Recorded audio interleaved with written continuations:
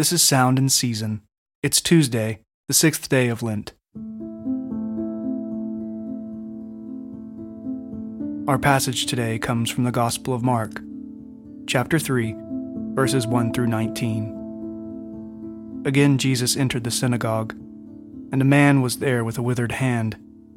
And they watched Jesus to see whether he would heal him on the Sabbath, so they might accuse him. And he said to the man with the withered hand, "Come here."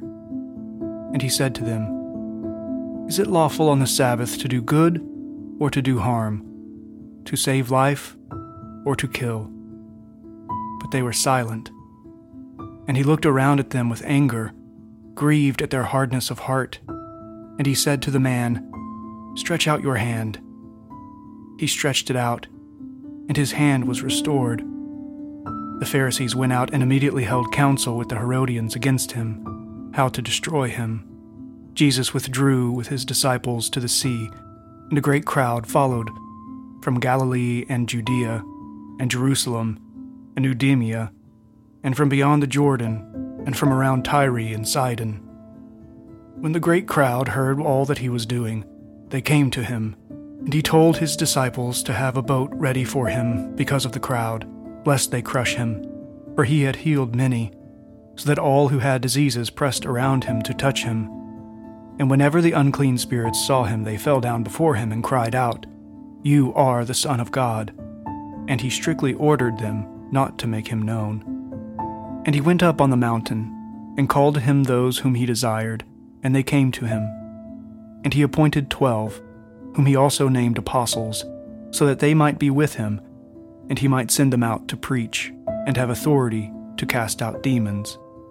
He appointed the 12, Simon, to whom he gave the name Peter, James, the son of Zebedee, and John, the brother of James, to whom he gave the name the sons of thunder, Andrew, and Philip, and Bartholomew, and Matthew, and Thomas, and James, the son of Alphaeus, and Thaddeus, and Simon the Zealot, and Judas Iscariot, who betrayed him.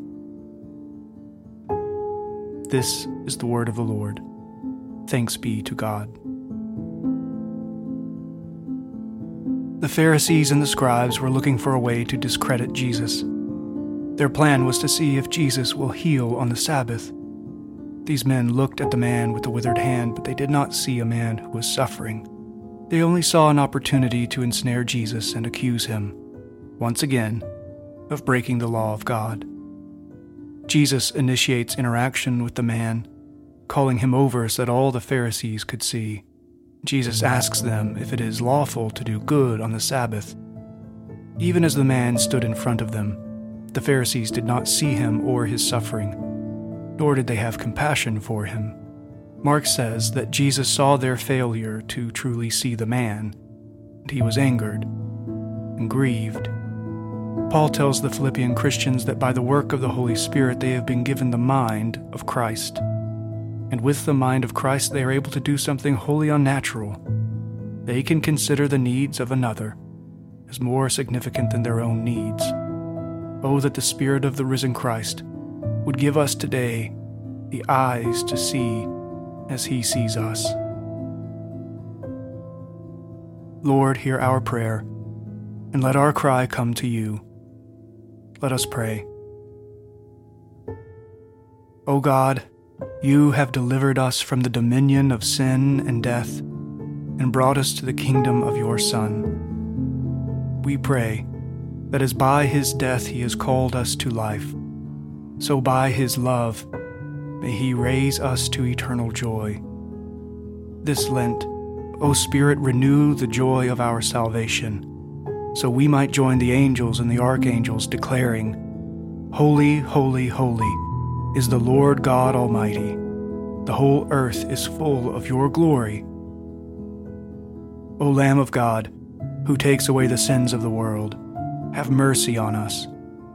Glory to the Father, and to the Son, and to the Holy Spirit, as it was in the beginning, is now, and will be forever. Amen.